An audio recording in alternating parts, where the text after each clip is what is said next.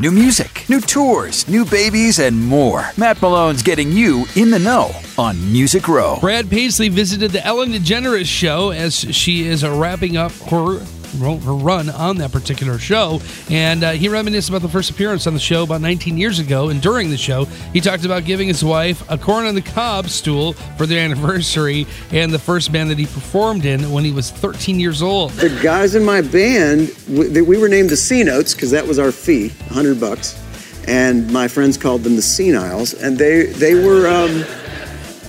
were all Korean War veterans. Ellen's going to wrap the show for good after 19 years on May 26th. Congratulations to Craig Morgan as he was inducted into the U.S. Field Artillery Hall of Fame. He's a 17-year Army and Army Reserve veteran. Thank you for your service to Craig Morgan. And Tyler Hubbard finally has released the first solo single called 5'9", and he did that today. Tyler wrote the song about his wife, Haley, but missed her height by about an inch.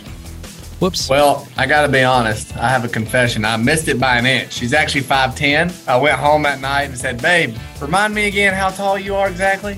You're about 5'9", right? She said, yeah, I'm 5'10". And I thought, well, here's a new song I wrote today. I'm sorry I cut you short by an inch, but I hope you like it. Tyler and Brian still have some dates to play as Florida Georgia Line, but after those dates, they're both doing their solo thing, and we'll see how long it'll take before we get a reunion tour, I suppose.